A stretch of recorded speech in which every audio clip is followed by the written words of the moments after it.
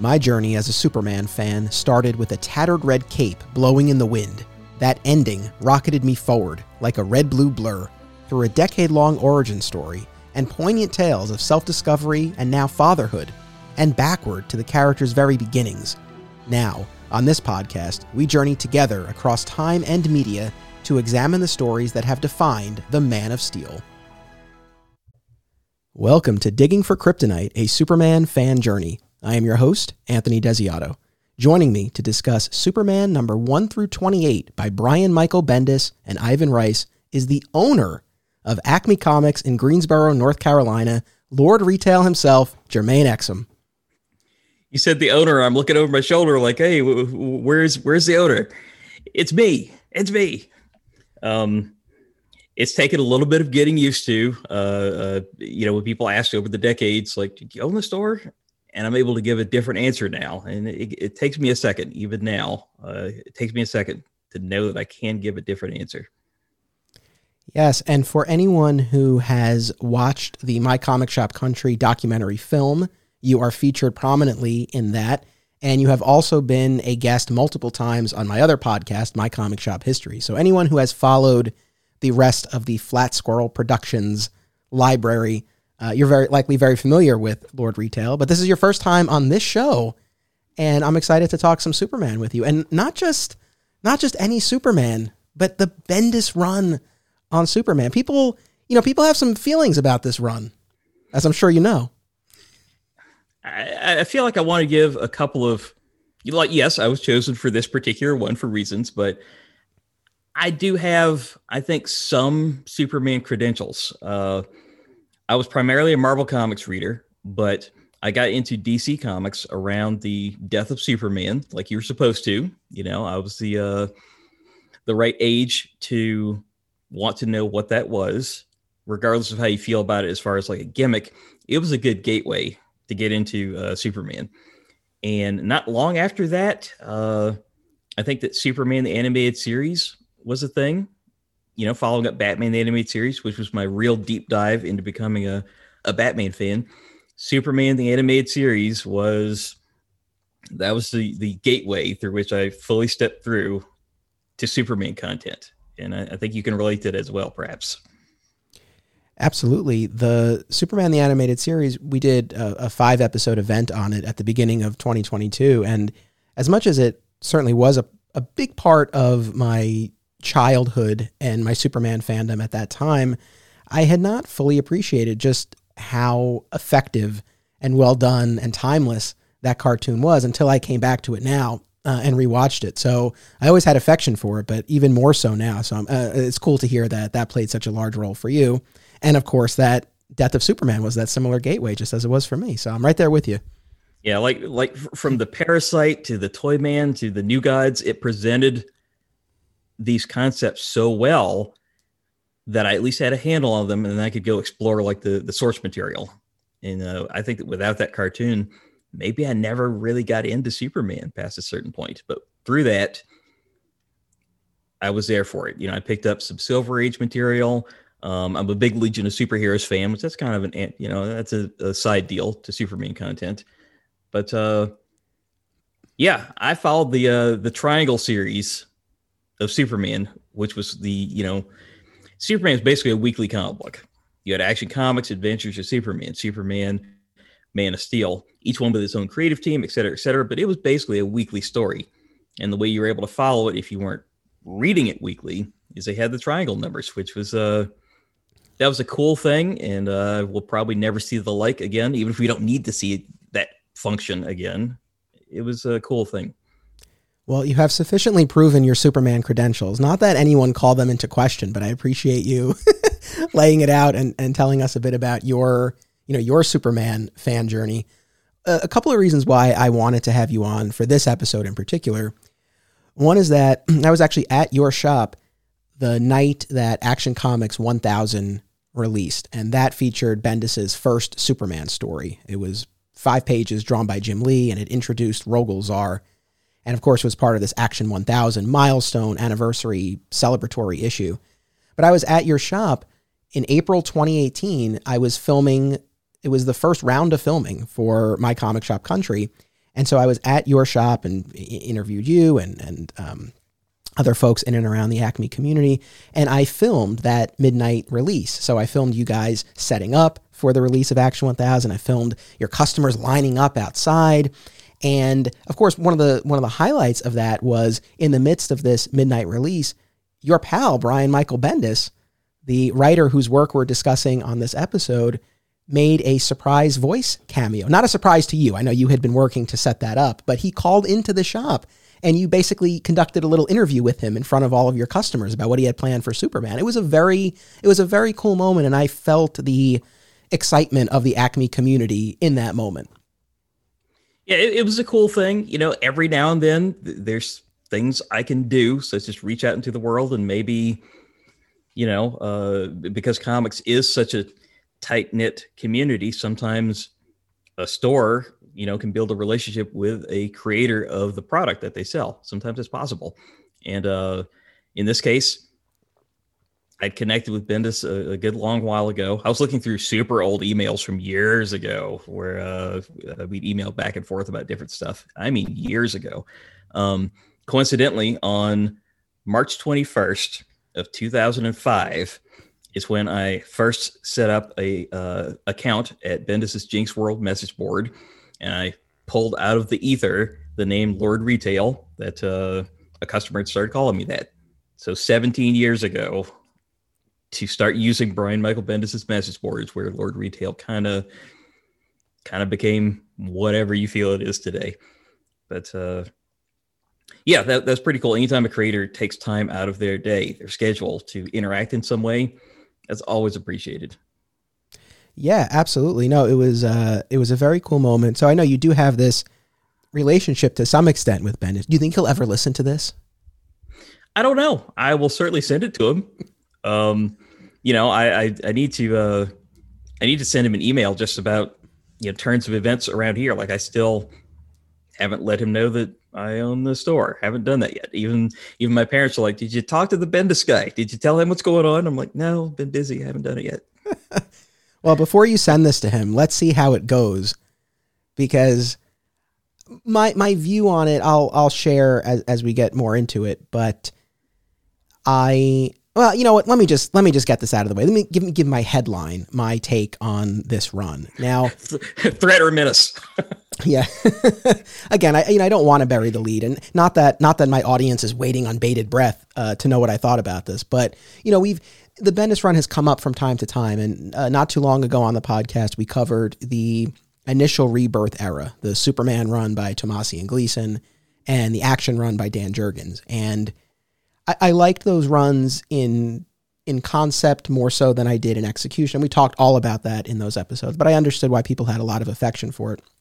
But, I knew this Bendis run was out there waiting for me. And my only experience with it prior to this reading project was I read Action 1000 when it came out, and I did read the weekly 6-issue Man of Steel miniseries that Bendis did that kicked off his era. I did read that as it was coming out, but for all the rest, I only read about it and heard about it. So I knew the broad strokes, the major beats of the Bendis run from reading about it, but I hadn't read it myself. And to be perfectly honest, not just what I've heard online, but what I've heard from people in my circle, people I know, I did not go in with the impression that this was a beloved run. And I don't know if you feel differently. And one of the things I did want to ask, and I'll ask you in a second, is what sort of feeling you got from your customers towards this run? Because again, online is one thing, but actually on the ground, in person, on the store is something else. So I'm curious about that. But I went into this with that in mind, that this was a bit polarizing to some extent or another, but I did go in with an open mind. And my takeaway after rereading Man of Steel and reading the 28 issues of the Superman title, I purposely did not do Action, but I know you have read that and we'll touch on it, was I genuinely felt that Bendis had a good handle on the characterization of Clark and Superman. I liked the way he depicted the character.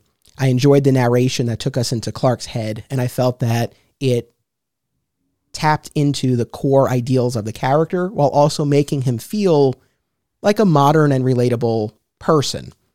And that goes a long way for me. So I really, really enjoyed the characterization. the stories left me a bit colder.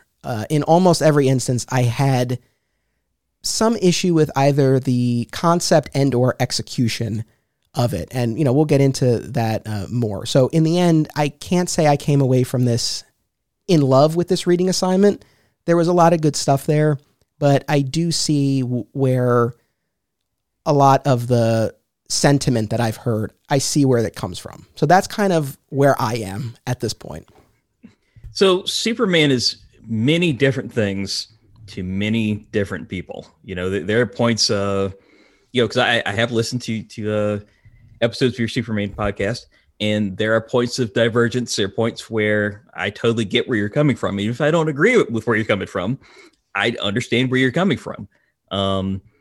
Smallville is something that I believe to you is part of Superman. It's not like a separate thing. When you think of Superman, you're thinking of the way that show made you feel, or what you thought about what was going on there, like the introspection that came from that TV show. That's part of your Superman, bundle. My fan journey. That's very much baked into the DNA of my Superman fandom. 100%. Yes. Whereas I think for me, it's Superman, the animated series, serves its own place, and probably the place that Smallville has for you, I think. But to have been around since 1939, Superman is, and rightfully so, many different things to different people. As far as he is this, never that. He will always do this, but not that. It's just one of those things. But for me, when I'm carrying animated series, Death of Superman, to maybe, I'm trying to think where I stopped really being into Superman. I think Infinite Crisis is where I kind of, once that story ran its course, I think that's when I was done, barring certain instances. Jeff Johns and Gary Frank, I was there for that, obviously. And Bendis, I was there for that. But for the most part, that's kind of my window and my understanding of how Superman works, like what he does. I do feel, I do agree with you that a lot of work went into making Clark Kent and Superman a relatable person in a way that I think only All-Star Superman touched upon, in that Superman can be someone other than catching people and hitting people, that he can do so much more than that. And he wants to do so much more than that. So I think that was there. That was a intentional, this is something to showcase about this character. As far as some of the storylines and beats, I think there's a lot of 70s content as far as what was going on. There was a lot of 70s vibe.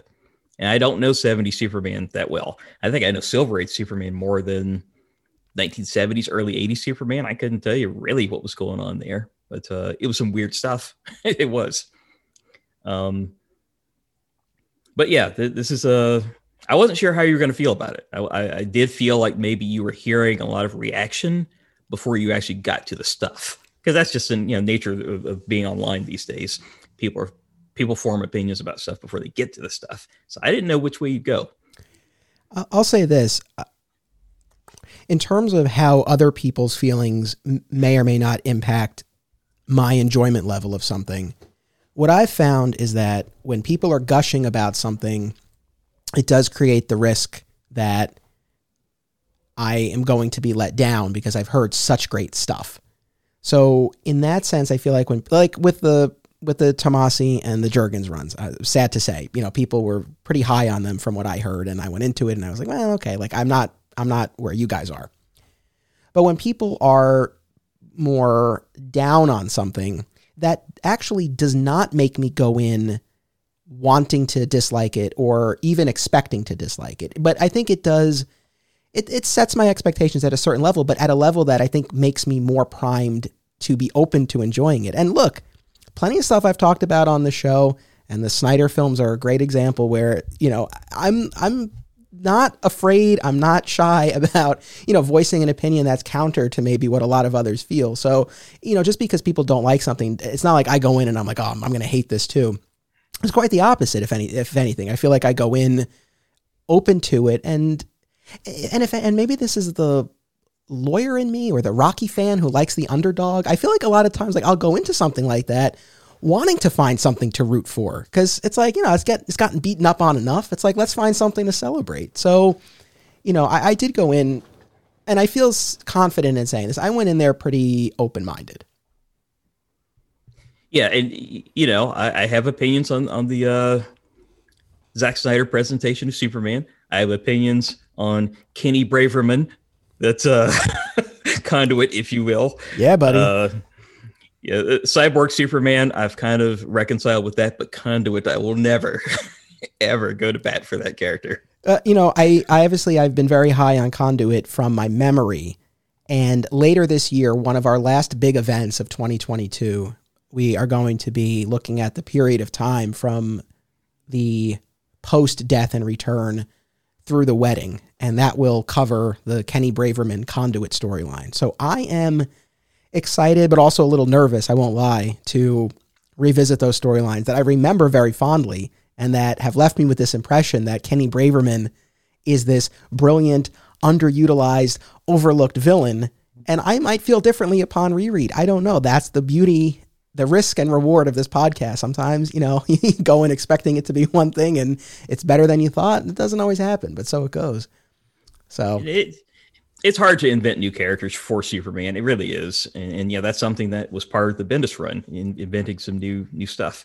It was there was a lot of newness there. And when we talk about the run, like I said, we're focusing on the main Superman title, which, again, Bendis was on for 28 issues, primarily drawn by Ivan Reis with some other artists as well. But when we talk about sort of the major tentpole events, storylines, ideas of that run, what we're talking about specifically are the introduction of Rogol Zaar and this notion that Krypton didn't die by natural disaster, but rather was destroyed by Rogol Zaar, which ties into Jor-El's role on this intergalactic council.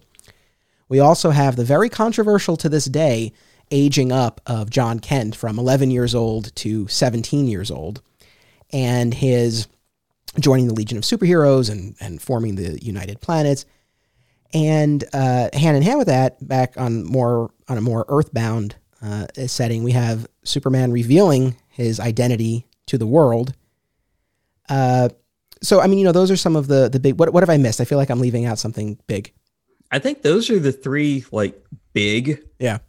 Brand... Well, maybe not John Kent being a brand-changing thing, but, Krypton, which recently I noticed and was reminded that the origin of Superman and how he works is told on page 1 of Action Comics #1.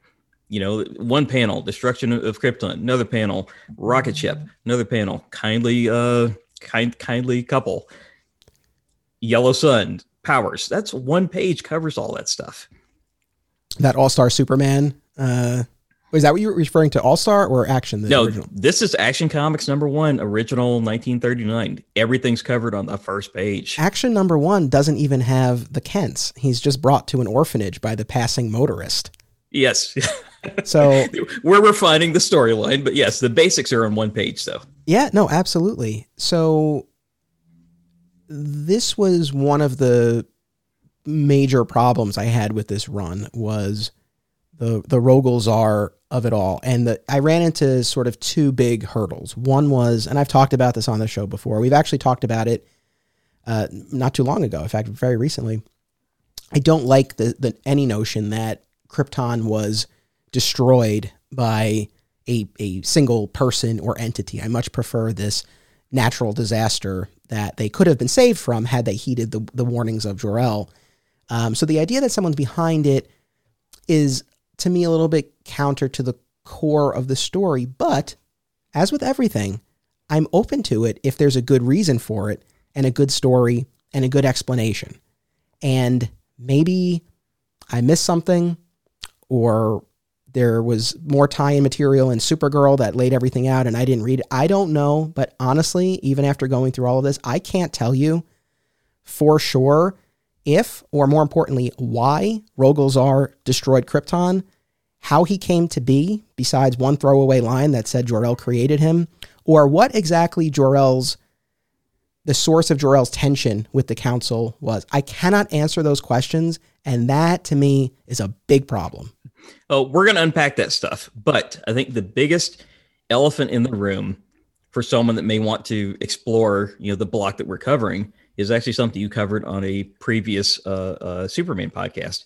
The big elephant in the room is, why is Jor-El here? Why is actual proper Jor-El of Krypton just around? And I think that this it carries it over from a previous storyline. It doesn't really fully lay that out. Jor-El's just there, and he had been there for a while. But that's the big elephant in the room. So I don't know how you feel about it. Well, I do know how you feel about that. But I think that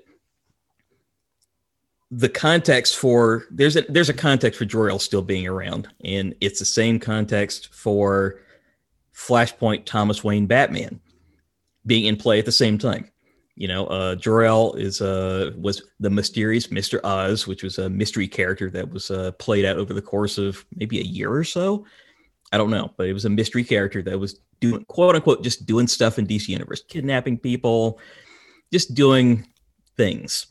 And I think that it's an important thing that Thomas Wayne active, Jor-El active, and that this is something that by design, by Dr. Manhattan, I guess he's the character that's like, well, what happens if this is here? And if I take this guy from here, put him there, well, what happens? Let me look and see. I guess not in a malicious way, but in a let me see what happens sort of way. It's designed to kind of break the characters almost and kind of hit them in a like super personal way that Superman is able to interact with Jor-El, and it's already in an antagonistic way before he even knows who it is. Mr. Oz is no ally, and just him being there throws off Superman in a profound way. And for his father to not be who he thought he was or who he'd even hoped to be, as far as what he thinks about things and what he feels should be happening, and how he is judging Kal-El's performance. Basically, just the fact that he's there just throws off everything instantly in a major way. So for those reasons, I think that that's allowable to get good story elements in those ways. And that's ever present throughout all these comics, that Jor-El is, and then at some point was there. It's just Superman's off his game at every turn. I mean, do you enjoy Jor-El's role in these stories? I think that he has a presence there that no other character could serve. He has a presence there that no other character could serve. Yeah, but is that a good thing? It's hard. It's hard for me to, because I read what I read, so it's hard for me to extract that, because there's a point where you need to have John Kent off the board and on an adventure, and he's not going to go with just anyone. He could have gone with the Legion. I guess I don't mean to badger the witness. This is so funny to me. So for anyone, again, who's not familiar with Lord Retail, we have this whole bit in My Comic Shop Country about how cryptic you can be. And one of my favorite, I can't tell you how much fun this was to edit, but there's this bit in the movie where right before you let the customers into the midnight release, I ask you, how many copies of Action Comics 1000 did you order? And you go on for, 2 minutes, which is not a small amount of time when we're talking screen time, talking about why you ordered the way you did, but you never gave the number. And I even asked a follow-up at one point, and you never gave the number. And whether that was conscious or just you doing your thing, I don't know exactly where the line is, but it was so funny to me. And so, for those who know you, I know you like to play it real close to the vest. And so it's not, it's just for the record, it's not like I expected you to come on here and be like, this run sucks, or anything like that. And I'm not trying to get you to say that or anything like that, but it's just funny to me because it's like, yes, I agree. Jor-El serves a very unique, distinct function, but from us, I'll say it for myself, I don't like that. And I talked about this, and also I know Bendis inherited this, so I'm not even putting this on Bendis. But I had a big problem with this in the Oz Effect. I just feel that Jor-El and Lara perishing with Krypton is so core to this, initial tragedy that Kal-El suffers on his journey. And, you know, there's something, you know, very bittersweet about, you know, being able to connect with the AI Jor-El in the fortress, but not being able to be in the physical presence. And I feel like you undermine that by bringing him back. And then this note of strong antagonism between them, it's, you know, certainly you can mine it for the drama and the tension, but I feel like it takes away more than it adds. And that's the way I felt when they introduced, you know, revealed him in the Oz Effect. And I feel this way here. And yeah, to your point, if we need to age up Jon, which raises a whole other question, or if we need to get Jon off on an adventure, again, I think there are other ways. I think the Legion of Superheroes would have been a way to do it. Now, again, I really want to stress this. I am open-minded with this, and we do get this backstory with Jor-El and this intergalactic council and everything. But again, I still can't tell you exactly what the takeaway was supposed to be from all of those dealings with this intergalactic council that decided the fate of worlds. Was it clear to you? So, well, to roll it back just a little bit, my 2-minute distraction was to buy myself time to hopefully remember what that quantity was, because I could not remember the quantity of Action Comics. I was trying to buy myself time, and you saw through it, of course.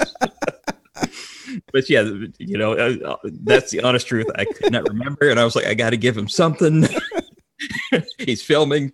I think that Jor-El's presence is one of those fathers and sons thing that comic books really like to do.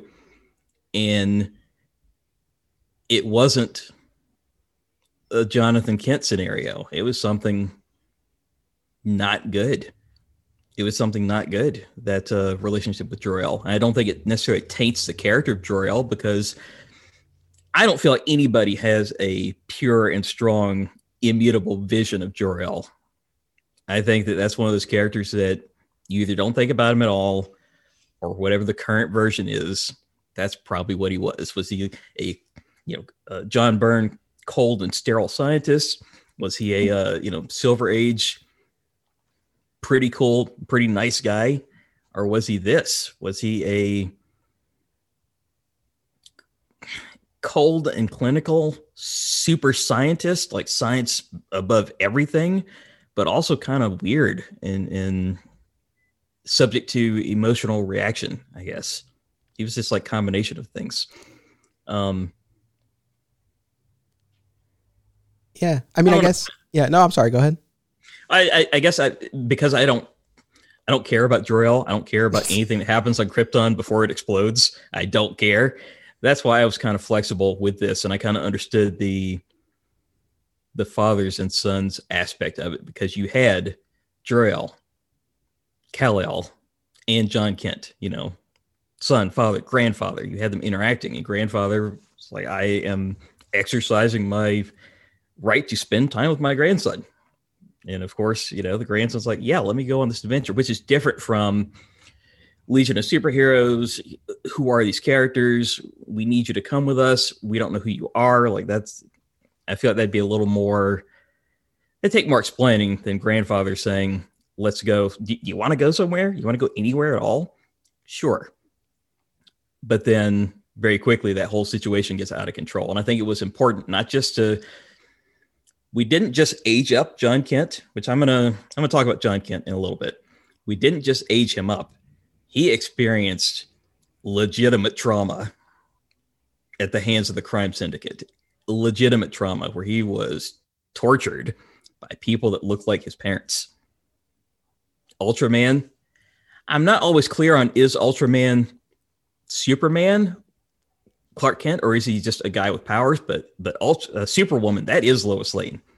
So there were characters that looked like his parents for a extended period of time that tortured him physically and emotionally, and that's a thing. It wasn't just he got older. He experienced something terrible that even through the course of storytelling, I don't think he really imparted everything to them. He, of course, told them stuff, but there's just some things that unless you were there, you couldn't know. And you just feel so bad for Superman and Lois that this happened, and there's not a thing they could do about it. Hold that thought. Let's take a quick commercial break, and we'll unpack that a little bit more. We'll be right back. Acme Comics is a locally owned and operated full-service comic book store in Greensboro, North Carolina, for people of all ages and walks of life. Since 1983, this 9-time Eisner Award nominee uses their collective knowledge and resources to connect you with the best material available. They pride themselves on their significant contemporary and vintage back issue selection. Mail order subscriptions to new releases are available, and all offerings are available to anyone, anywhere, via mail order. Follow Acme on social media and eBay, listen to the Acme Cast on all podcast services, and visit acmecomics.com for much more.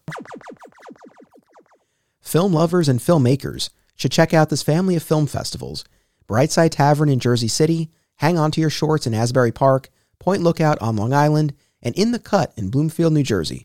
I was fortunate enough to have my work shown at these festivals, and I found them to be very enjoyable and well-run events.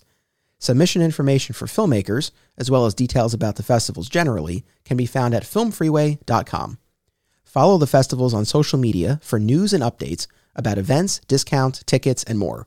Also, be sure to listen to the Hang On to Your Shorts and Cullen on Film podcasts, available via a shared universe network. Fat Moose Comics is New Jersey's best and oldest comic book store.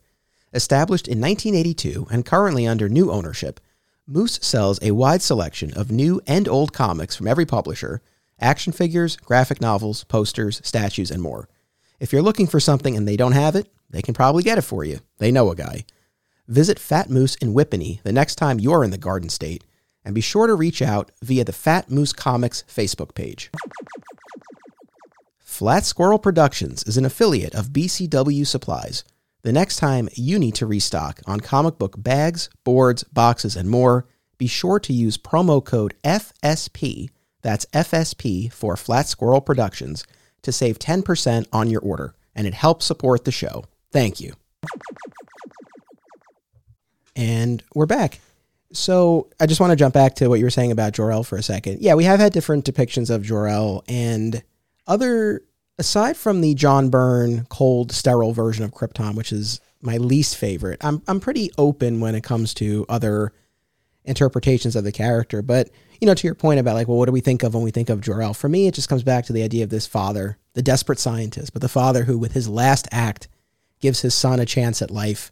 This Hail Mary pass across the universe that the Kents catch. It's, it's so beautiful to me. And so, having Jor-El there, like I said, just kind of undermines it. And I also feel like we've seen, going back to my favorite, Smallville, we've seen other, or even, very recently I covered the Donner cut in particular of Superman 2 when I did my Donnerverse event. And, the tension in that movie as Superman wants to be with Lois and being told, well, you can't be Superman and be with Lois, and that whole business.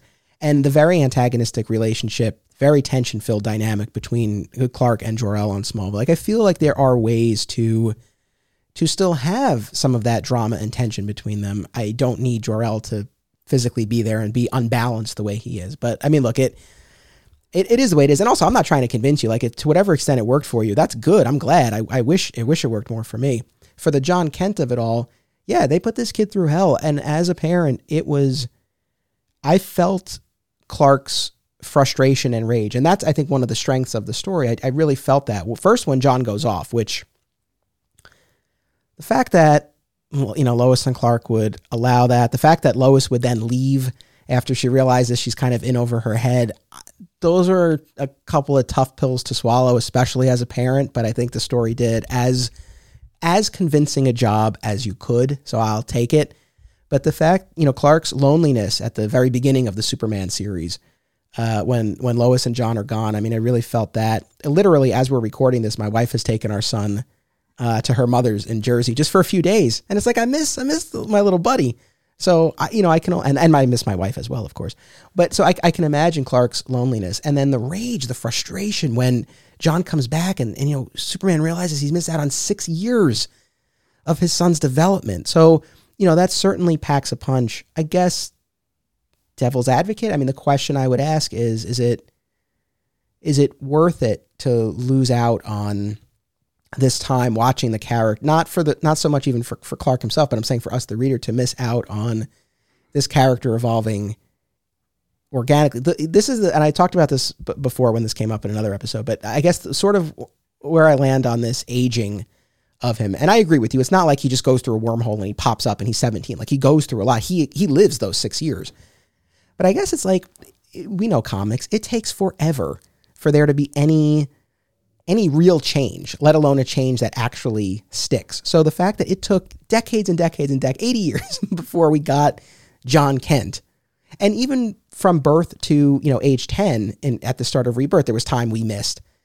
And so I just felt like even if they had just let him age in real time and it took 6 or 7 years before he's in his late teens, it would have been worth it. So this decision to have him skip over that time, like I said, in the moment, it really does pack a punch. No doubt. You feel the frustration, the sadness over missing out on that time. But just like with Jor-El, I guess I wonder, does it take away more than it adds? That would be my question. I'm no parent, but even I felt those moments. Even I felt those, loss of years. And, so you were just alone with these people. Like, I know what Crime Syndicate is, and that's where you were. That was effective to me. And I think that is more additive than simply going through a wormhole when you come out, you're 6 years older. I certainly didn't want 40 years of toddler Franklin Richards with John Kent. I didn't want that. And John Kent, he had a lot of content. I was not a John Kent fan. Connor Kent is my Superboy. Fair enough. So I was not for the idea. Didn't care for it. I know a lot of people really love the Super Sons idea. I know that a lot of people love the Peter Tomasi run on Superman, but that wasn't really. I'm not a diehard Superman fan, so unless something is motivating me to be there at this stage, it just wasn't what I was looking for. So I was no John Kent fan, but I am a fan of the concept of Superboy and the Legion of Superheroes. That means a lot to me. It doesn't mean a lot to most current readers. Why should it? DC Comics hasn't really invested in that concept in a very long time of A, Legion of Superheroes as an idea, B, that Superboy 1000% has a place there. So for me, I will grind up as many, young John Kents as need be to get Superboy with the Legion of Superheroes. That is priority one for me. And I got that. No, I hear you. No, that's and that's the thing. I can appreciate that all of us come to this from different perspectives. And if Superboy and the Legion means a lot to you and this story got you there, I can appreciate that. So let me ask you, because I touched on this before, but being there with you in April 2018 and seeing the excitement from the customers for Action 1000 and seeing how excited they were when you were like, hey, everybody, I got Brian Michael Bendis on the phone. Like, they were excited. Over the course of Bendis's run on the books, which from my estimation, at least, he didn't end up staying as long as I think people probably figured he would based on his Marvel runs. So, we're not talking about the longest period of time, but over those couple of years, what sort of feedback did you get from customers? Was this something that people were continuing to add to their list? Were people dropping this? A little bit of both? Like, were people telling you they were really enjoying it? Like, what were you hearing from people about Bendis on Superman once we got past that initial excitement of that big night? Like, what was the vibe at the shop? Sometimes the nature of today's world is if something is okay, if something is pretty good, you may not always hear that feedback. Like, if something's like terrible or I hate this, you're probably going to hear that first rather than, positive feedback. But the way it is measured is through sales, through maintenance of consistent pre-order numbers. That's the way to measurement, that type of thing. Superman had a few more subscribers than Action Comics, not many more. Usually there's a difference between Action and Superman, as there's a difference between Detective and Batman. More people get Batman than Detective. That's just how it goes. But I think that we're maintaining total orders of around 40 to 50 copies through the duration of Bendis's run. Now, that may not sound like a lot, but if you can maintain that, that's a good thing. Uh, Now, once Bendis left, though, I think that here there was a contingent of people that were here for Bendis Superman, not necessarily just for Superman, but at this store, his Marvel material, he has a reputation where it's like, oh, Bendis is writing this restaurant menu. Okay, let me get that then. So when he came over to Superman, there are people that followed, you follow your creators, and they followed him to that. Whereas now I think things have kind of coalesced to numbers that were going on prior to Rebirth and prior to Bendis Superman. I think is where we're at right now. I hear you. And it's funny, we haven't even talked about this, but as far as like for speaking for myself, my fandom, my Bendis fandom, I generally speaking would say I am a fan. If we go back to the early 2000s, I was a huge Bendis fan. When he was on Ultimate Spider-Man, Alias, Daredevil, and Powers, that period of time, for me, that was peak Bendis. As the years went on and he got more into the Avengers work and the X-Men, I fell off a bit. And it wasn't even that I didn't like it. It was just, I'm a DC guy at heart. So the fact that I read as much Marvel as I did is a testament in large part to him and a few other creators. But, as we got deeper into his Marvel bibliography, I did fall off a bit. When they announced he was coming over to DC, I know a lot of fans, I know there were at least mixed feelings because a lot of people were into the Tomasi Gleason run on Superman in particular. For myself, I guess I didn't really have strong opinions. I was curious, I suppose, more than anything else. I was very pleasantly surprised when I read Man of Steel and I saw that he had the voice of the character down. I don't know specifically what some fans were like so worried about that Bendis would do, but I definitely got the sense there was some sort of concern about, either what sensibilities or plot developments he would introduce. But in the end, I think initially and throughout, we got a fairly traditional classic take on the character. I don't feel like, and and I'm not saying like, oh, it was, whatever. I appreciated the fact that he tapped into, like I said earlier, a lot of the core ideals while still making it feel fresh. But I guess my point is it wasn't as, earth-shattering as maybe some fans seem to feel it might be when this was first announced that Bendis is coming. Well, there's always the thought of, okay, you're a DC reader, you're enjoying your family time with John Kent in the Superman title, and this Marvel guy's got to come over and break all the toys, is what the concern is. Because you may not have read any Marvel content. Maybe you've heard the name, but what you do know is that someone is coming over, is disrupting something that is stable for you. So there's always that worry. But I think that overall, Bendis was able to reintroduce some elements that had gone from Superman content or had been gone for 30, 40 years, where an audience simply wasn't accustomed to these things that were indeed elements of Superman comics. I think that he reintroduced supporting cast. Supporting cast is just hard to manage in comic books. It just is. So most writers are not going to attempt to do it. Outside of, I know that Dan Slott can manage supporting cast pretty well, but otherwise, and I don't consider, Alfred is not supporting cast. He's basically a main character, but Bendis was able to just the Daily Planet and all of those people, named characters that had their own things they wanted to do, things that they felt and cared about. He introduced the fire chief. I can't remember what her name was. Yeah, Melody Moore. Yeah, he introduced a character that interacted with Superman a couple of times around Metropolis as a fire chief. And I guess you kind of began to wonder, like, what's that guy's deal? And of course, at the time, he couldn't reveal, he was married, so you'd kind of have to deflect a little bit. And she wasn't like coming at him super hard, but he was trying to be polite. But at the same time, it's like, well, thank you, see you later. Yeah, trying to maintain the identity. That's something that's a supporting cast type of thing that had been absent even during the, during the Triangle years. Stuff like that could pop up.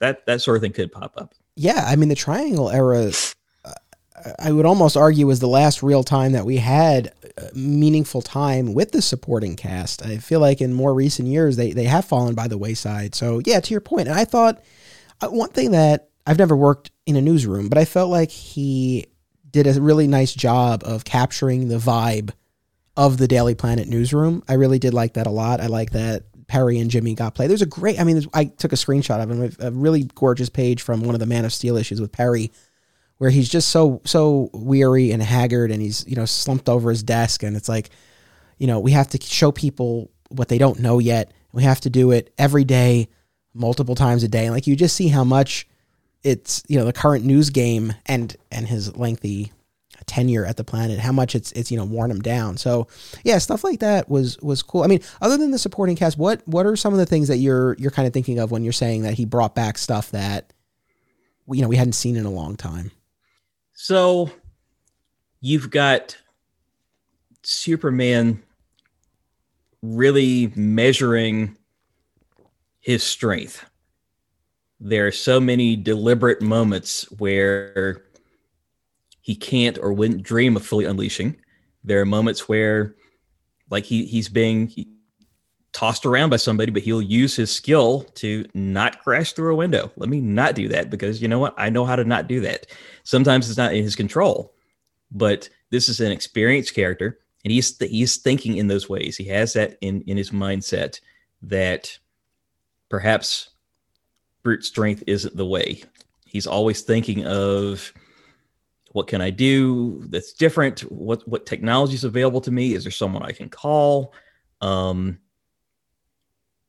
He has these things constantly in mind.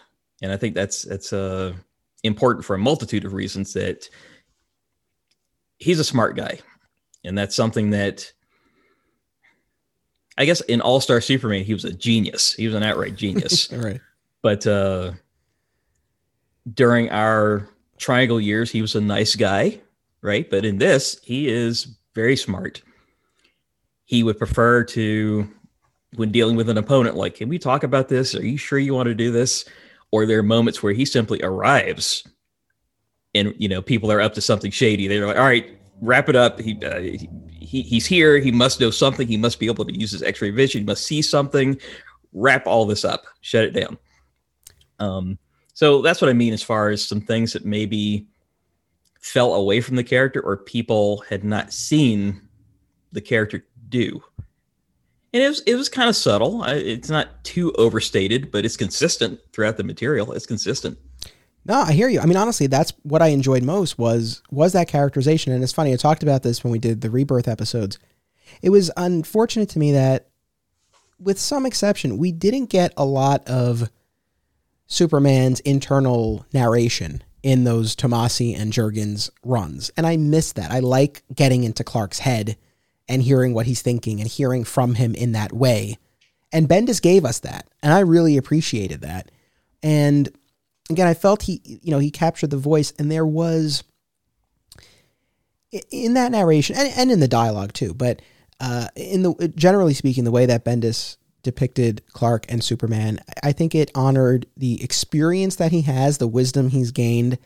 But again, when we're talking about this relatability, there was a humor and a self-deprecating quality in certain respects and a self-awareness that I really, really appreciated. There's one moment where Clark is at his desk and he's going to write an article about his new Fortress of Solitude, and he stops himself and he's like, oh, this is just ego. Like, is there something else you can write about? And like, he catches himself and it's like, oh, like, that's a great moment. And when he's very upset, I think this is after John has come back older, and he's looking for something to hit.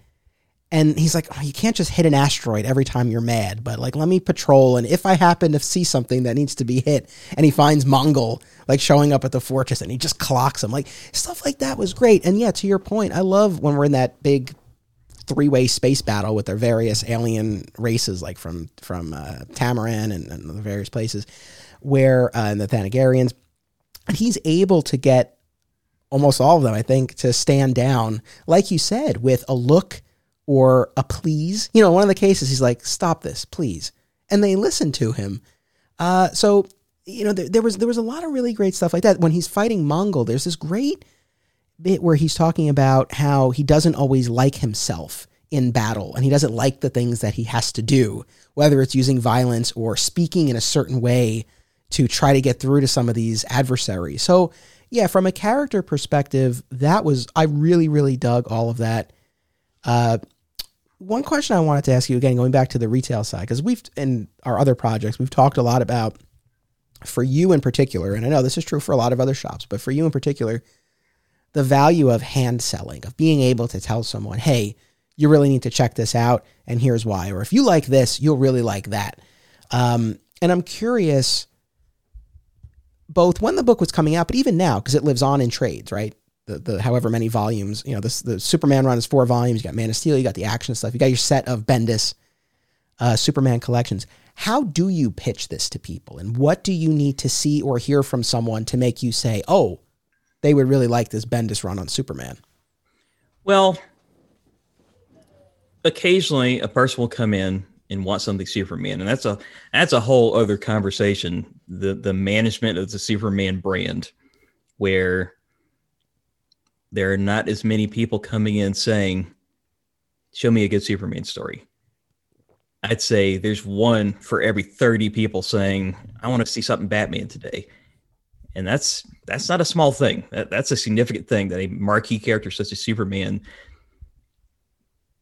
his standing isn't what it should be with the general public, or with kids for that matter.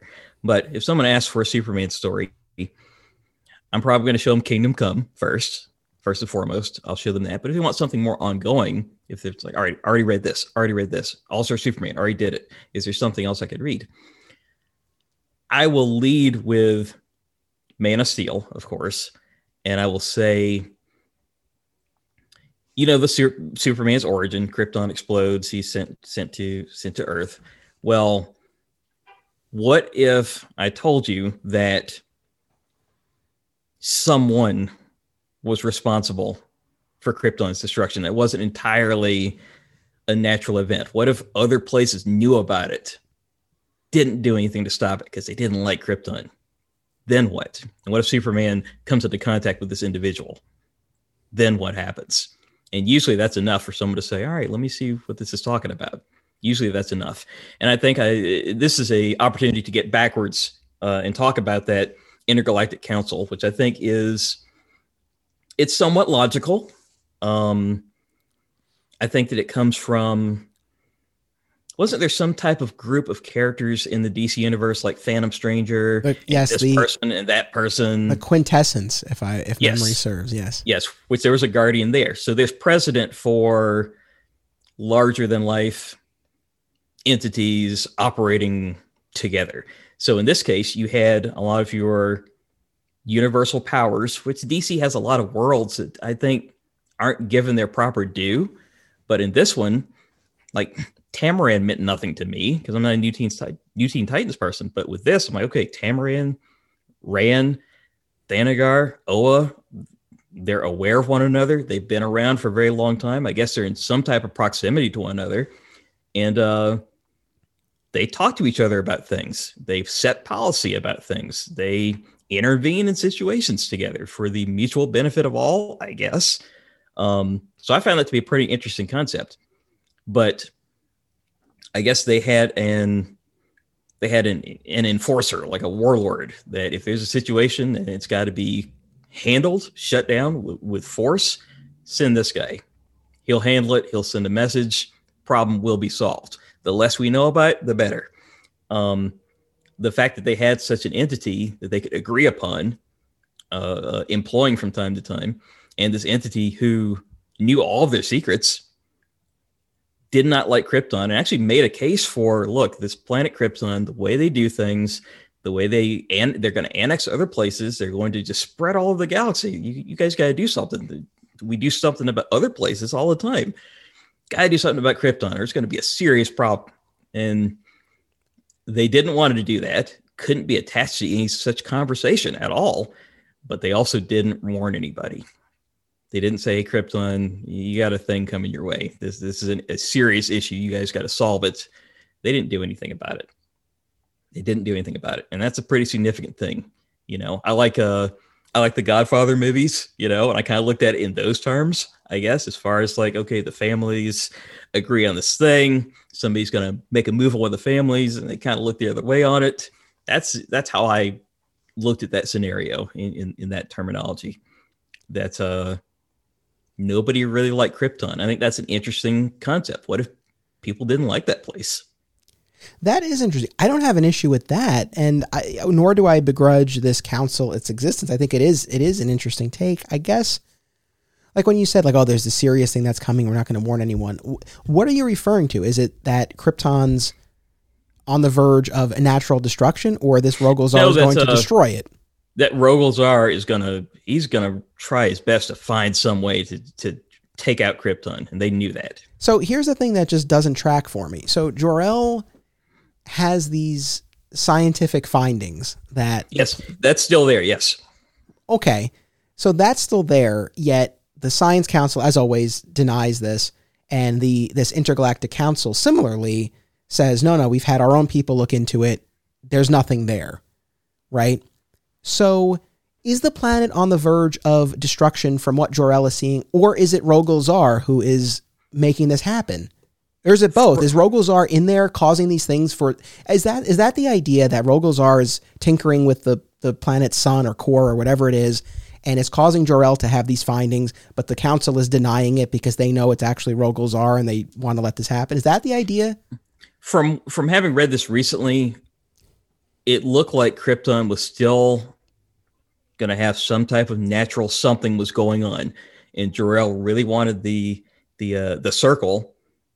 He wanted those people to go to the council and say, look, right, it's not just Jor-El. We know that at some point Krypton is going to have to be evacuated.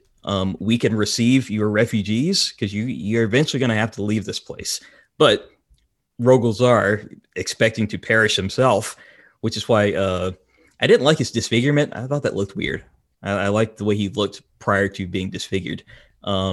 He made something happen very quickly, almost immediately. So like your interpretation is that it was more a matter of timing. Like Krypton is going to meet its own end, but Rogol-Zar and the council just can't wait. Like Rogol-Zar's got to get in there and do what he needs to do and hasten the destruction of Krypton. Because I guess this is where, not to get so worked up about this, but it bothered me that I didn't like the idea of this, but it's like I was open to seeing how it would unfold and hopefully it would be worthwhile, even if I didn't necessarily agree with the choice. But here, in terms of the execution, I really just felt like I read all those issues and I still can't really tell you exactly what the deal was. Because I guess my feeling is if Jor-El was right and there was some natural event that was about to befall Krypton, the council is telling him no, which would make sense if they want Krypton gone. But then I guess I don't get the role that Rogol-Zar plays or has to play, other than, again, a matter of timing to make it happen faster. That they hate Krypton so much that they can't wait for the planet to die on its own. And it's not a hate so much as just like, Krypton, what do you want this time? What do you want?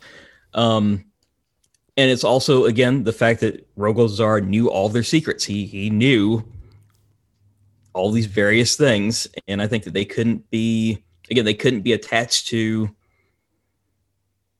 any part of this. It couldn't get out that they'd even had this type of discussion at all. So Krypton was eventually going to face something, and again, no one wanted to receive their refugees. They didn't want to do that, and I guess there was fear that maybe Kryptonians will take over our world the way they seem to do other places, and they just sort of collectively looked the other way. It's like, oh, did Zar actually do that thing that he said he was going to do? That's crazy. Who could have anticipated this?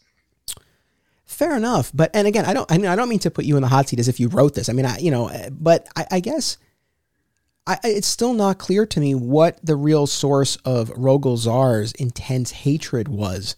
And if I'm not mistaken, I mean, in the Superman run, we only get that one line. I think it's Adam Strange telling Superman, or has Superman figured it out himself? Some information has been conveyed off panel where it is said that Jor-El created Rogol-Zar. Yes, you get that. Again, it's not like a major thing the way you think it would be. Also, when the grand finale battle takes place at the remains of Krypton, and Kryptonians are feeling the radiation of the right, yes. kryptonite there, and Rogol-Zar is feeling it too. It's like you are Kryptonian. That makes this even worse. What's going on here? But yeah, it's a lot of moving parts and pieces that were in this whole story for sure. Look, and again, I'm not, if it worked for you and you liked it, did you like it? I'm not that attached to, like, I don't want there to have been some ulterior motive. I don't want the Waynes to have been set up in Crime Alley. I don't want that. But I don't mind this idea that Krypton was part of a a galactic community, which they've never really gotten into that before, that Krypton is part of a global intergalactic community, and that maybe they were not viewed favorably. And when they were in trouble, nobody was there for them. I think that it doesn't exactly change. It doesn't change too much. You still get Kal-El being sent away. You still get almost everything is still there, in my opinion. Almost everything is still there as far as the characters reacting. And it gives Superman a character in Rogol-Zar that he's like, I think I hate this guy. I think he has to really consider, do I need to dispense final justice with this individual, because this is too much. Also, the thing I didn't like, the destruction of Kandor. I didn't like that. That was the bottle city of Kandor is in Superman's care in the fortress. Rogol-Zar, I guess I don't know how old he is. I've never been clear on how old was Krypton when it blew up. I never was clear on, like, is there hyperspace travel? Never know. At any rate, I think he's probably pretty old. And he discovers there's a Kryptonian somewhere. He's on Earth. This guy has a whole, like, city of Kryptonians in his house. This is outrageous to me. I didn't like that Kandor was murdered off panel. That was pretty harsh. That wasn't a small thing for me. Yes, that was brutal. So for me, obviously, I do have other stronger feelings about the origin story and the destruction of Krypton, but it's not just I want it to be a natural disaster because that's the version I'm familiar with. I do think it's more compelling. I think there's something grander and more mythic. I feel like it reduces it to some degree if it's a villain who was behind it. And I do also think, and this, I gotta take credit for this. This was one of our guests shared his view on this in a recent episode. Shout out to Scott. But this idea that, Krypton can be this cautionary tale. Like, this is a planet that, abused its resources and didn't, maybe take all of the steps that it should have. And the planet met an untimely end. And the fact that the planet ignored the warnings of Jor-El. Now that factor is still in place, which I can appreciate. So, again, the fact that someone was behind it, for me, definitely not a fan. And in terms of the Rogol-Zar of it all, it's like, no, I needed more of an explanation of why. I mean, I agree. They give you enough of the breadcrumbs of he was Kryptonian and Jor-El created him and I guess felt betrayed or something. I guess what I keep coming up against with this is I don't disagree when you say, like, it's interesting that the rest of the galaxy didn't like Krypton and they were maybe aggressive in their trade practices. It's like, that's actually interesting. I like that. That's fine. The fact that, Jor-El is part of this council and they've done some shady things and there's tension there. Again, it's not an issue. I think where I felt jerked around with this run was issue after issue, the promise of, like, the secrets will be revealed, all will be revealed. And I was waiting for something that would make me feel like, oh, this is a valuable payoff. This makes all of this worth it. I don't like the idea that some guy killed Krypton, but you know what?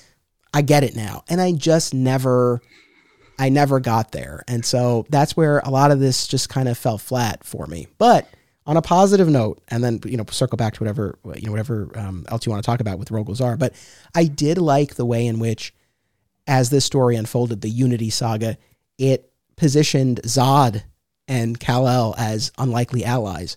And I did like that. And I thought that was that rang true, that Zod, for all of their differences, It's like Zod, more than anyone, wants to preserve Krypton and bring Krypton back. So the idea that someone killed Krypton, of course he would hate that guy. That aspect and the ultimate truce that the House of El and the House of Zod are able to achieve, I thought that was really interesting. So that aspect of it, I was on board with. So did you want the secret to be revealed to you or the secret to be revealed to the characters in the story?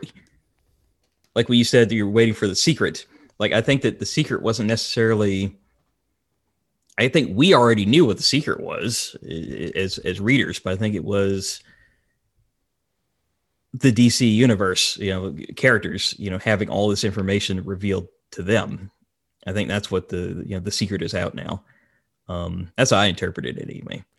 I mean, I don't know. I felt like the flip. I felt like when Adam Strange and Clark are talking about, Jor-El created Krypton, I felt like you have information that you got from somewhere that I, as the reader, don't feel like again, unless I really missed something.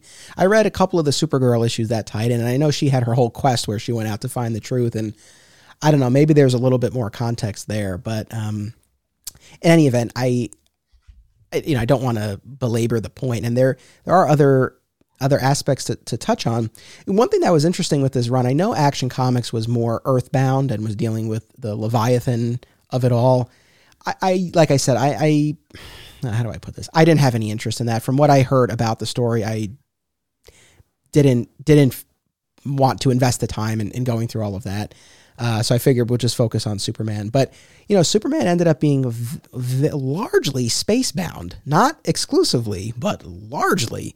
One major exception, of course, is the Truth arc. So, this is one of the other big tent poles of this run that we haven't gotten into yet. So we can talk, we can circle back to anything else. But what is your take on Clark deciding to out himself to the world? I'm undecided on how I feel about that as far as why did he do it? He had just gotten this information.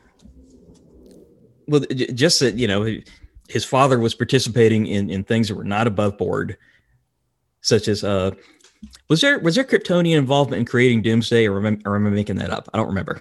You remember back that, like, Hutter Prey, was Doomsday something that Kryptonians made? Yeah, he was a Kryptonian experiment. Okay, and I don't know if that still is in play. I have no idea, but that his father participated in various things that were not above board, and I wonder if, had he not interacted with Jor-El, lost Jor-El in the means that he did, would he have made such a drastic choice? I don't know if he would have.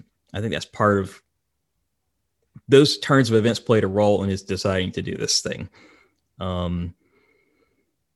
I'm not sure. There is a logic in it. There's specifically an issue where Dr. Fate checks to see, is this some sort of magical manipulation that went on? Let's run you through some tests to make sure that's not what this was. And it wasn't. But just to be thorough, they covered that aspect of it. But I don't know. The secret identity is something that is becoming rarer and rarer in comic books. As far as marquee characters, it's what, Spider-Man and Batman? For marquee, like, mainstream characters, that's about it, as far as I can recall. Nightwing aside, Daredevil, variable.